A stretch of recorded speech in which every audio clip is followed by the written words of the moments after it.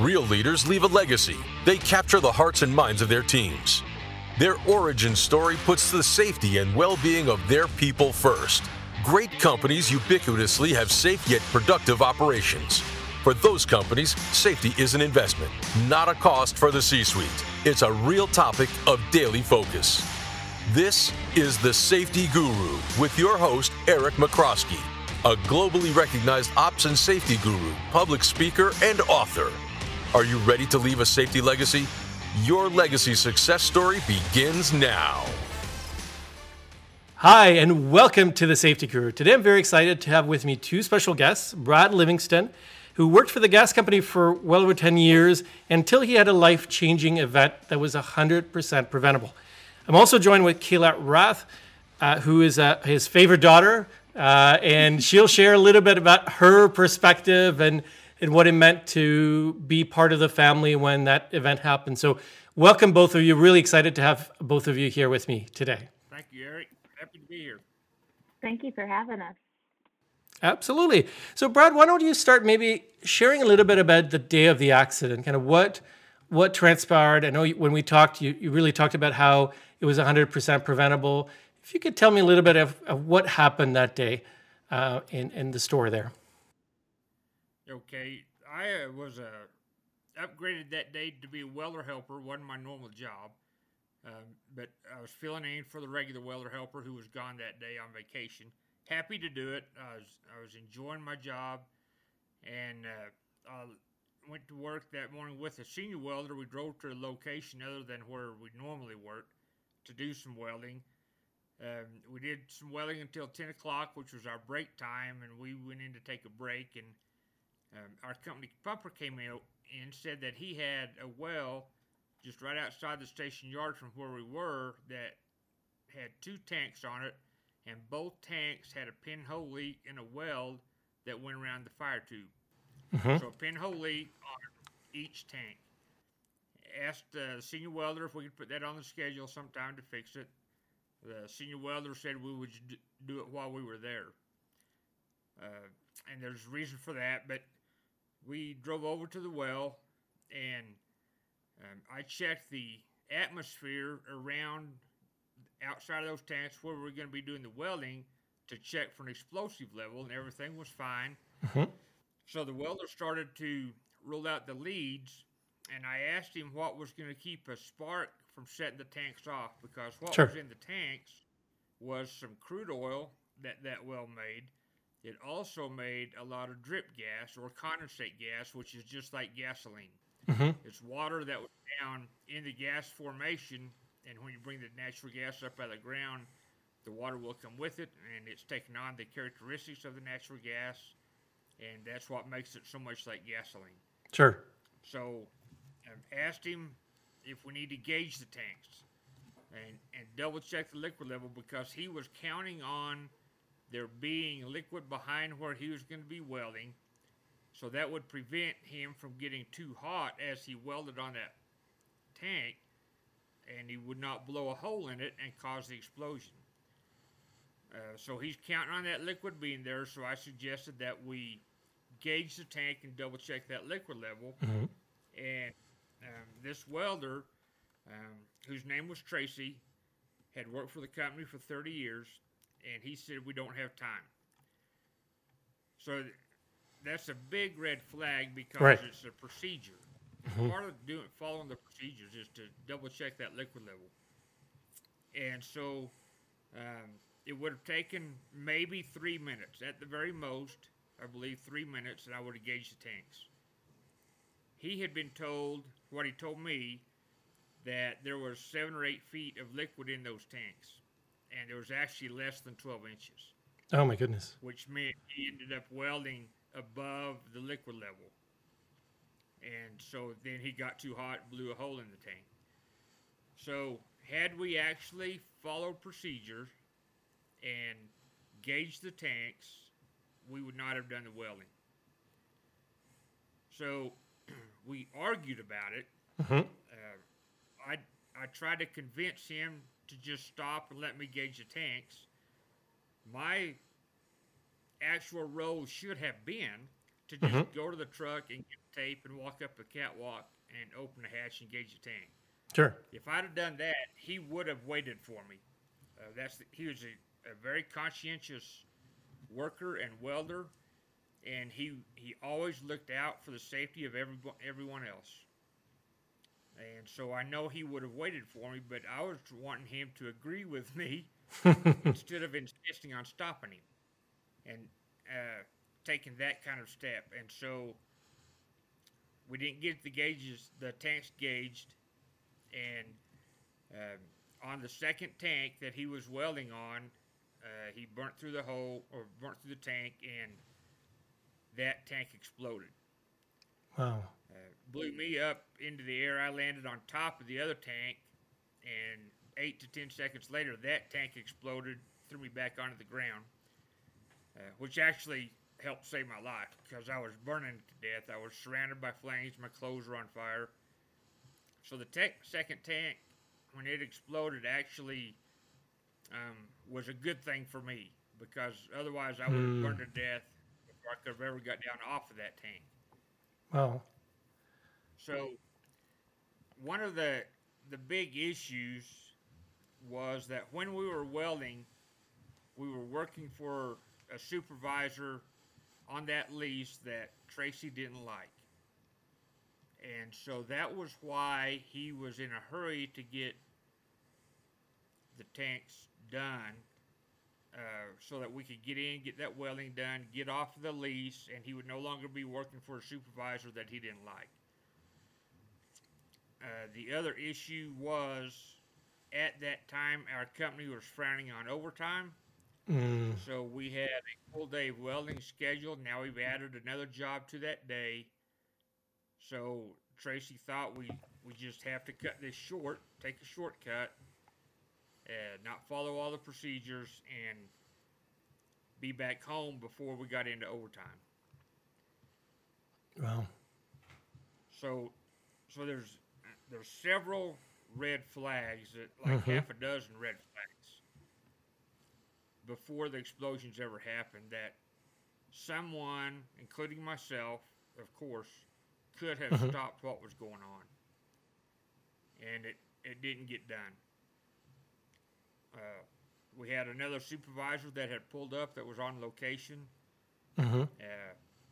He and I visited for maybe just 20 or 30 seconds while Tracy was welding on the first tank, and then while he moved to the second tank to weld.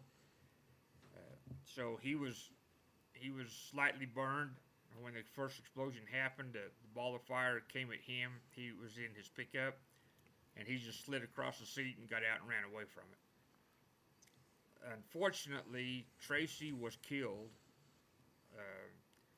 apparently as a result of the first explosion, because it came out of the tank right where he was welding. So a decision that was made based on a few other things yet to be mentioned, but not wanting to talk to a supervisor because he didn't like him, to make sure it was okay to go do this job. Wanting to save time, 3 minutes. He lost his life, and I was supposed to have lost mine. They told my family the explosions were on Friday morning, and Saturday they told my family I wouldn't make it through the night. 63% burned with second and third degree burns. And so all of this basically over a shortcut.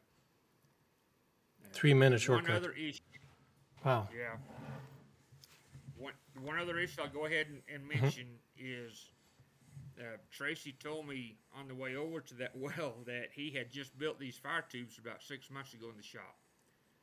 And someone else had walked through the shop and saw those pinholes and told Tracy so he could grind them out, patch them, and he forgot to do it before it got put into service. So that morning when the pumper told us about the 2 pinhole leaks, Tracy remembered that he had been told about those. And so he basically said, we're going to go and take care of this, and no one needs to know that I had made that mistake. That he had forgot to fix those pinholes in the shop.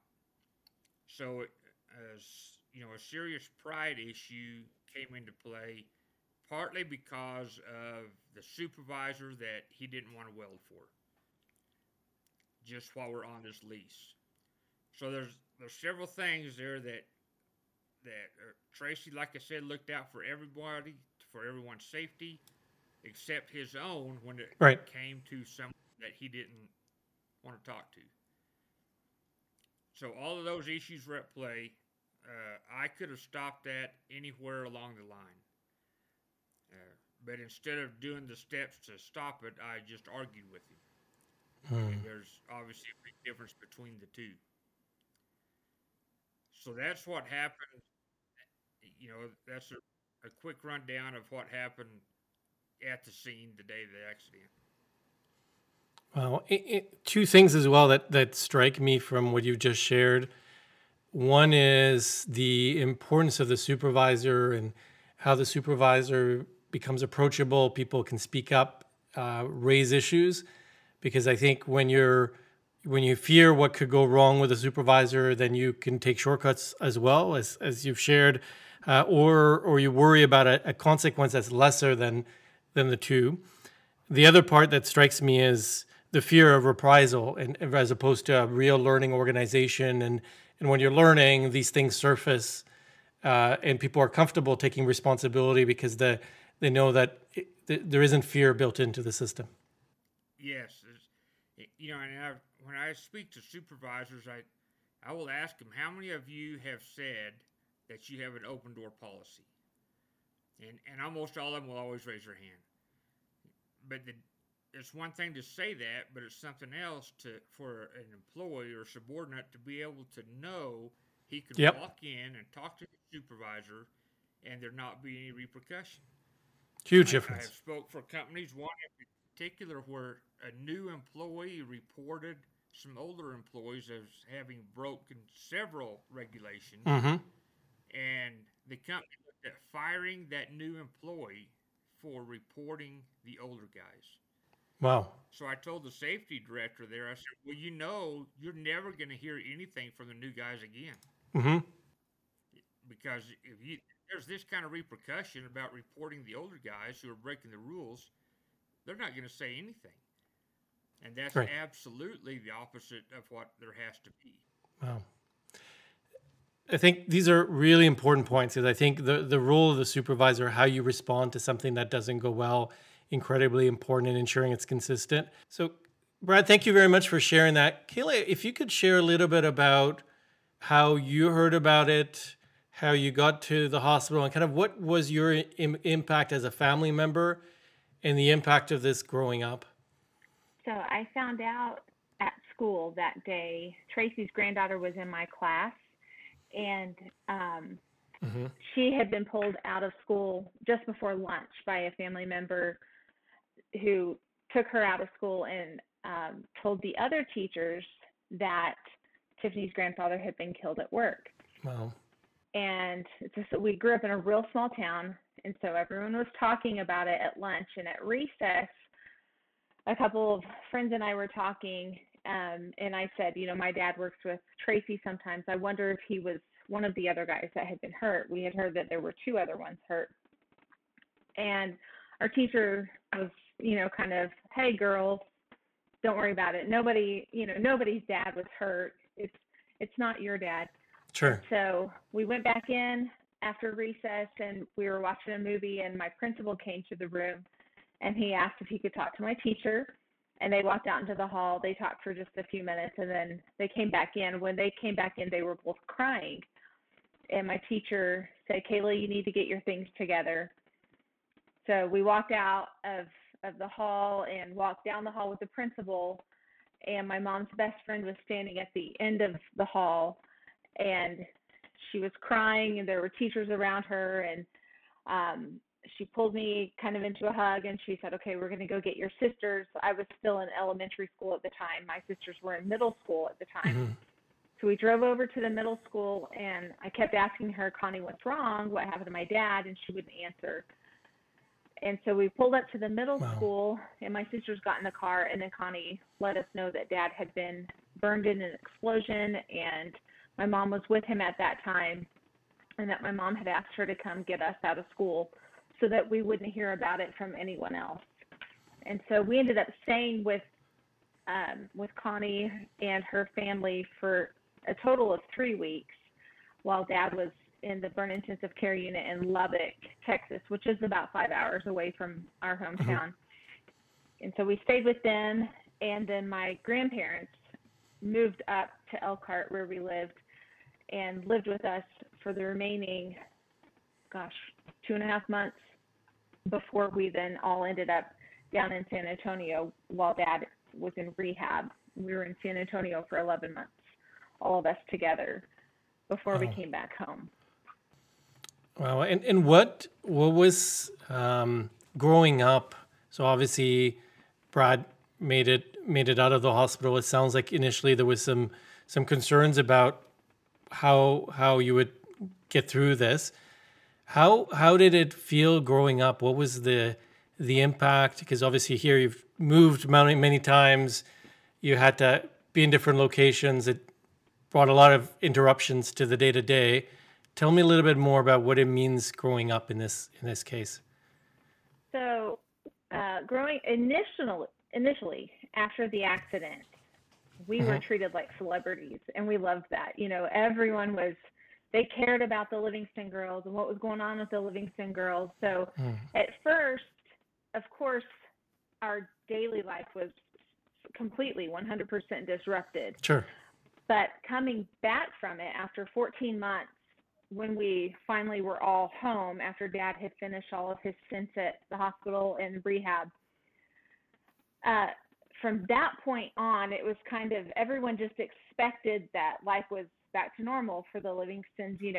Brad was hurt, but he's alive. We hear a lot about mental health issues and trauma and processing trauma now, and that's all very important. But in the 90s, that was not really something that we heard about and talked about. And so I think it was, for our community members, it was really interesting. Looking back now, I can see that if any of us had a problem, it was probably just geared up to, or attributed to, I should say, teenage rebellion. But we look at it now and we're like, oh, I was clearly processing some anger in that moment, or grief. And also we were very, or at least I can't speak for my sisters, but I was very protective of my dad because he looks the way he does. You can see that he is burned. I didn't ever want anyone to think that he wasn't loved because he was burned.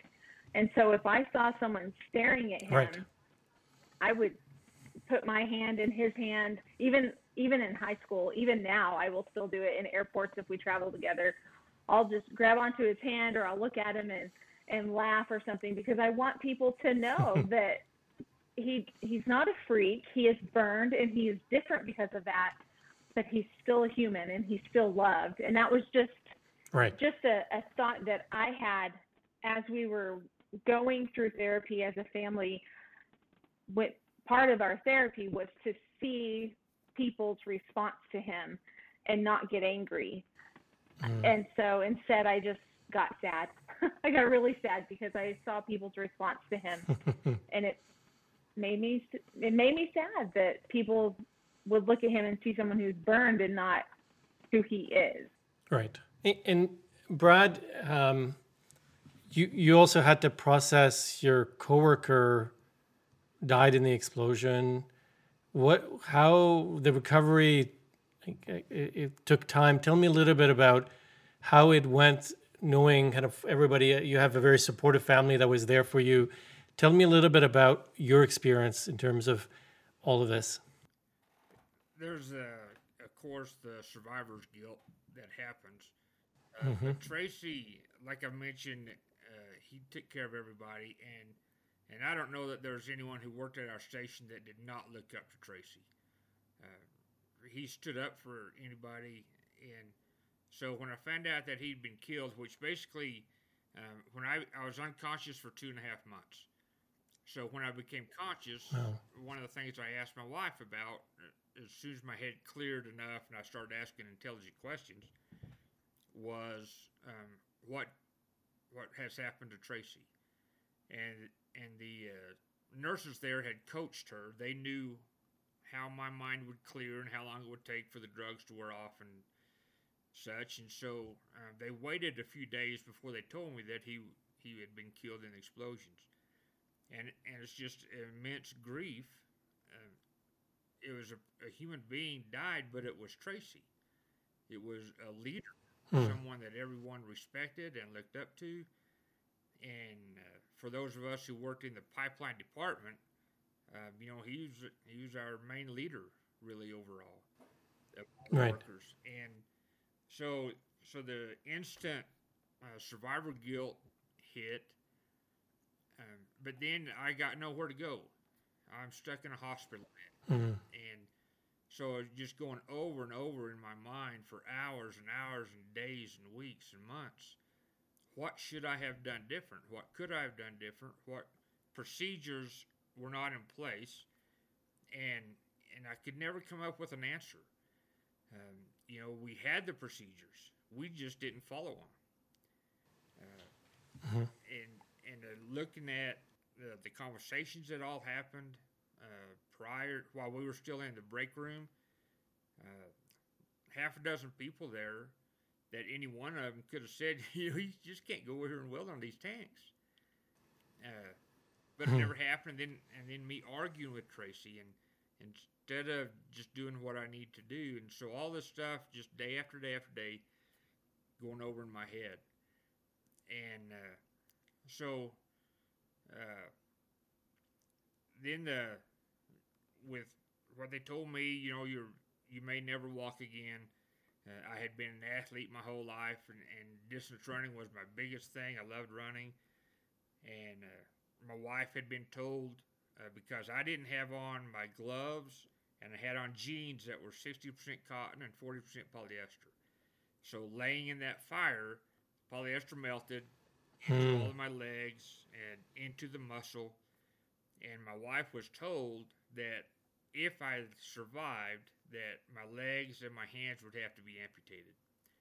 And it was solely by the grace of God that they weren't.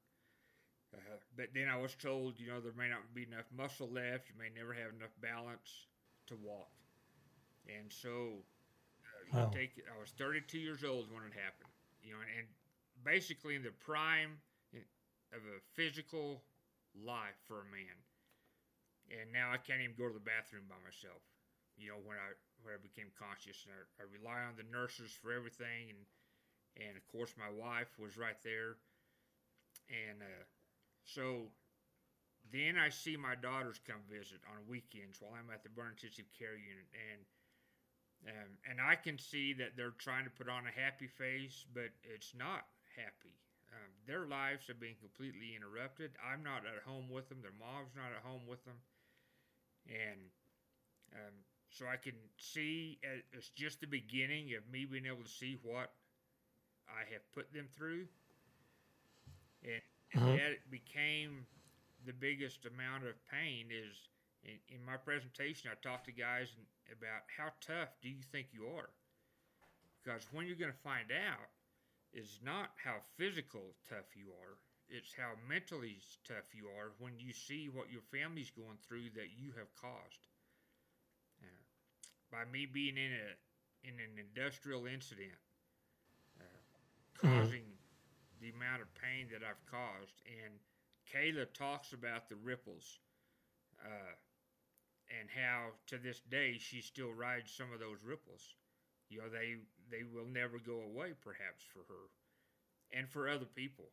And so knowing that I'm the cause of that, and laying there over and over in my head, going over how easily this all could have been prevented. Right. And of course, when we got home from all the rehab, I went to see Tracy's widow, and that's a day that's every bit as tough, if not tougher, than the day of the explosions. When you look a family survivor in the face, look them in the eyes, and you tell them what happened and why and when it could have been prevented. And you see, and they're crying, and you see the pain and the anger that they're dealing with for something that never had to happen, but we saved those 3 minutes, right? And saving those 3 minutes on the job is supposed to mean something, apparently. But it doesn't. It's just something guys especially, but women can and do some too, justify in our own minds of how and why we should take these shortcuts. And or deal with our pride, to cover up a mistake. And we have those improper perspectives that I talk about in my presentations that lead to bad attitudes. So there's just so many things that could have and should have prevented this from happening. And you talk to anyone that's been hurt, and they're going to say the same thing. They do better. They knew what to do right, and they just chose to not do it for a number of reasons. So you both speak to a lot of audiences, to a lot of organizations around safety and making it personal and the impact on family. And I think bringing your collective stories is incredibly powerful. What are some of the messages that you share in terms of the key takeaways? Because some of the things, as we mentioned before, that come to mind is the supervisor needs to be accessible. You talked about how when you say you have your door open, is it really open, right? Because if somebody creates an environment where I don't feel comfortable speaking up, or there's unintended rules around not paying overtime, sometimes the message gets cascaded in a way that sends the wrong intent. I can tell you, stopping work sounds simple in words, but it's not that straightforward because of the dynamics and everything that comes in. So tell me a little bit about the message that the both of you share to audiences, to team members, to supervisors, to leaders, because I think it's a very powerful story between the both of you.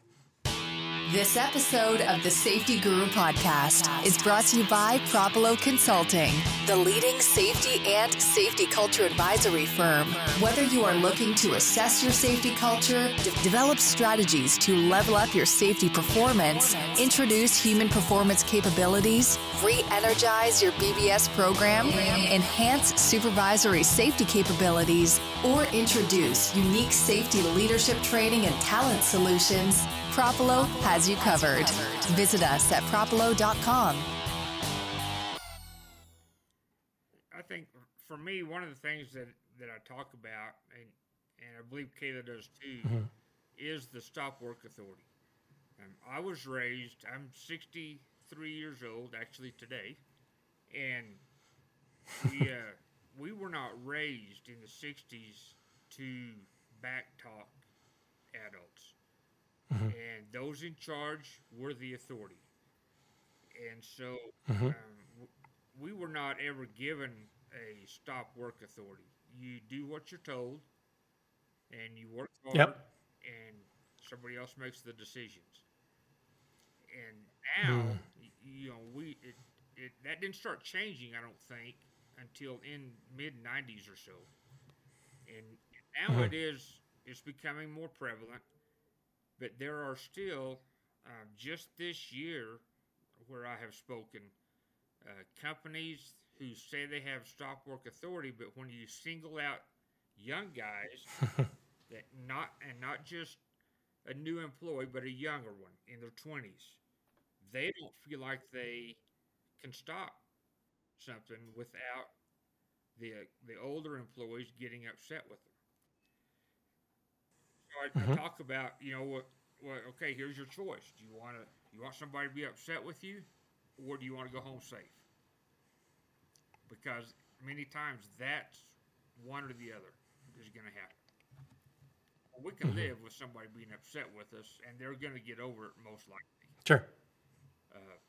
But the stop work authorities, supervisors, I believe, have a great responsibility of making sure employees understand how and when to use that, and that they do have that right and responsibility. And I'd say I would go even further in saying, how is it reinforced, right? Because like you said, there's crew dynamics, and then there's organizational dynamics that are impacting that choice. And I remember I've asked some executives, senior level, when was the last time you recognized somebody who stopped work and they can't find a time? And if you're not recognizing that, but you're recognizing getting the job done 200 times, I can tell you have stop work authority, but unintended consequence if I keep hearing, thank you for Brad for getting it done, but you've never gone praise for stopping work, the unintended consequence is maybe I'm not really supposed to stop work here. Right. And part of that, one of the improvements some companies have made are have job safety analysis and hot work permits, and we didn't have those. Yep. If we'd have had to fill either of those out, there was no way we would have ever done the welding on those tanks that day because it would have been too obvious we can't. So these forms that some companies are using and the tailgate meetings where, let's just refresh what are all the hazards around us right here today. Some of that takes care of a stop work authority because you have everybody focused on the job and heading for the same thing, and so that helps not have to stop a job. And those are some people, of course, elderly guys like myself who buck that. We don't want to do the paperwork. We're out here to get it done and go home. And so those are good things that are happening by having some of those forms now to have to fill out every day, fill them out. Yep. And as long as people don't become complacent with them, right? Because sometimes if I'm doing the same job over and over, I start getting comfortable that, it's the same as yesterday, but it's not quite the same as yesterday. Something's a little bit different. The environment's a bit different. It looks a little bit different. So you still have to engage, and you still need to be able to comfortably pause. And even if it's just taking a few seconds to say, let's really rethink if it's what we talked about in the tailgate or tailboard, to make sure it really is what we think it is. Right. And one of the things I've been told, Kayla, you can pipe in here too anytime, but some of the younger people are more willing to step up and say this doesn't look safe, more than even a 50-year-old, because the 50-year-old has worked with this other guy for so many years. And so I encourage younger people, Kayla's age on down, if you just smell that it's not right, if you feel have the gut feeling, it's not just something you can do, it's something you have to do. It is a responsibility. Yeah. So the other message, if I remember, that you really touch on is really the importance of starting safety at the top, making sure there's no repercussions if you raise an issue, and really kind of the reinforcement with new team members in terms of a lot of these principles. I think it's so important in your story as an example. He knew that he had made a mistake, and because there wasn't comfort raising a hand because of what could go wrong, that also contributed to it, right? So it's really important that, to me at least, it's very important that you have a learning environment, and that gets reinforced from the top day in and day out. But tell me a little bit about the perspective that you share with audiences. So, like you mentioned, we talk to every kind of company, and I have spoke to companies that it's very obvious they say one thing and do something else when it comes to safety. Right. And I'm there for a day for a presentation, or maybe I'm there for a few days, a few presentations. I feel like I have a platform to say things that the employees don't feel comfortable saying. And so there's been times that I have mentioned it's the company's responsibility to provide you with all the training you need, to provide you with the PPE you need, all the equipment, the tools to do your job safe. But then it's up to you to go out and do it safe. And so there's got to be a connection between, Mr. Foreman, I need this new indicator or sensor or something. Well, that doesn't mean I'm going to just get it. But at least I can tell you what it is I think we need that will improve the efficiency of our job. And, of course, more safety is more efficient. And so Sure. we have to be able to communicate. And to me, that's a lot of it, is the supervisors have to be open to the communication of what is it that you need. And the guys will have to say, their subordinates have to be able to say, well, this is why I need it. It's not just that I want it because it's a new toy. This is something that's going to really improve my ability to do the job. And so that line of communication between the employees and the supervisors has to be open enough that everyone feels comfortable that they can do that. And so that starts with, I think, with the day you hire somebody. They start going through the initial training, orientations, and they're going to get a sense. I mean, people are pretty smart overall. They're going to get a sense of what's being said that I could do, and they're going to get a sense of what things really we encourage you not to do. And if there is any kind of hesitation between or on that line of communication, they're not going to go to the supervisor until they've seen it done. Yeah. So it has to start at the top with this open line of communication. You tell me what you need, I will see about getting it. And the employee has to understand this is going to be a budgetary issue. It may not happen right away. And that's an issue too. I mean, when we want something, we want it today. So there's got to be understanding on that end as well. But that's a communication thing. Agreed. Go back to the dark ages. Everything was about communication. Kayla, any closing thoughts from you? I think what I really love about your story is how the two of you kind of share the story both from Brad's perspective, but also from the family standpoint. As a favorite daughter, what would be some of the additional thoughts you'd have in terms of a message on the importance of putting safety first and some of the message around stop work authority in a day-to-day world? One of the things I talk about in my presentation is several years after the accident, Dad had a coworker tell him that Tracy had done the exact same type of welding a couple of months earlier with that guy, and he had not stopped Tracy. And when Dad told me that, it kind of made me angry, because if that coworker had just said something to Tracy or to a supervisor, then on September 20th, 1991, my dad might have come home that night. And so I talk about the importance of, if you see something going wrong, you need to say something. And you have a responsibility not just to that coworker and not to the company, but to that coworker's family.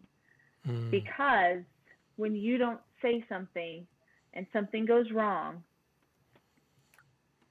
their family is impacted. That's who lives with it for 10 months down the road and 10 years down the road. And now here we are almost 31 years down the road, and we still live with it. So my presentation is all about the ripple effect and how that one 3-minute shortcut that my dad didn't take that saved 3 minutes, how that has impacted us moving out, how it's impacted him, how it's impacted me, how it's impacted my children. The research has shown that children who experience trauma at an early age go through life with an expectancy that the trauma is going to show up again. And it's absolutely true. I see it played out in my life every day. That's maybe being a little melodramatic, but nothing from you, Dad. But I do see it playing as I parent my own children, and as my spouse goes off to work. I'm always waiting for something to go wrong. because it went wrong when I was 9, so why would it not repeat itself? Right. So that is how I drive home as I'm speaking. It's not just about you. It's about your coworker and their family. It's about your family. It's about going home, because who do we all say we work safe for? We work safe for our children or our spouse or our parents or our dog. If I don't go home tonight, who feeds my dog? Just those really simple things that we take for granted when we walk in the door at the end of the day, that we're there because of safety. Right. And we have to be there tomorrow because of safety. That's a decision we have to make now. Safety has to be forward thinking. You have to constantly be looking for what could go wrong. What could go wrong if we don't gauge these tanks? You have to constantly be looking for the next thing, so that the next thing that your kid's looking forward to, which might be you helping them with their science project, can happen. Sure. One of the things, when Kayla first talked and started she's sitting in on the safety meetings, they're given TRIRs and a lot of different safety calls and acronyms. And Kayla said, "Dad, I don't know what all those mean." And so I said to her, "You don't have to know. You're not here as an employee who understands all those statistics are putting up on the slide. You're here representing the family." So she started saying, and she incorporated that into her presentation about she's good at pointing, and she'll point to the crowd and she'll say, "I don't know what your safety rules are and your regulations, and I don't need to know." She said, "I'm telling you as your children, or I'm representing your children and your family standing here, and I'm telling you, I expect you to go to work and I expect you to come home. I don't need to know what your rules are at work." And they don't care. Right. Your kids don't care about what rules and regulations, or your kids don't care, in Dad's case, about who you do or do not like at work. Right. They care that you're there for their softball game. Yep. Kayla, Brad, thank you very much for putting the effort that you do in sharing your story and convincing others to stay safe, to really reinforce within leaders and supervisors the impact that they have in terms of creating the right environment. I really appreciate the effort that you put into making that difference day in and day out. If somebody wants to bring you to present to their organization, what's the best way for them to reach out to your website to connect with you? Okay, that's safetydifference.com and info@safetydifference.com will get you to where you can go straight to send us an email. And we're both on that. Yeah, we're both on that website. Absolutely. I really like the joint story that you bring, because I think it's easy to see one side, but seeing the two sides just makes it even more powerful. So thank you for joining together to share that message. Thank you, Eric. We enjoy doing it. Appreciate you having us on. Thank you for having us. Thank you. All the best. Like what we do? Share this on your socials and tell everyone. Thank you for listening to the Safety Guru on C-Suite Radio. Leave a legacy. Distinguish yourself from the pack. Grow your success. Capture the hearts and minds of your teams. Elevate your safety. Like every successful athlete, top leaders continuously invest in their safety leadership with an expert coach to boost safety performance. Begin your journey at execsafetycoach.com. Come back in 2 weeks for the next episode with your host, Eric McCrowski. This podcast is powered by Propolo Consulting.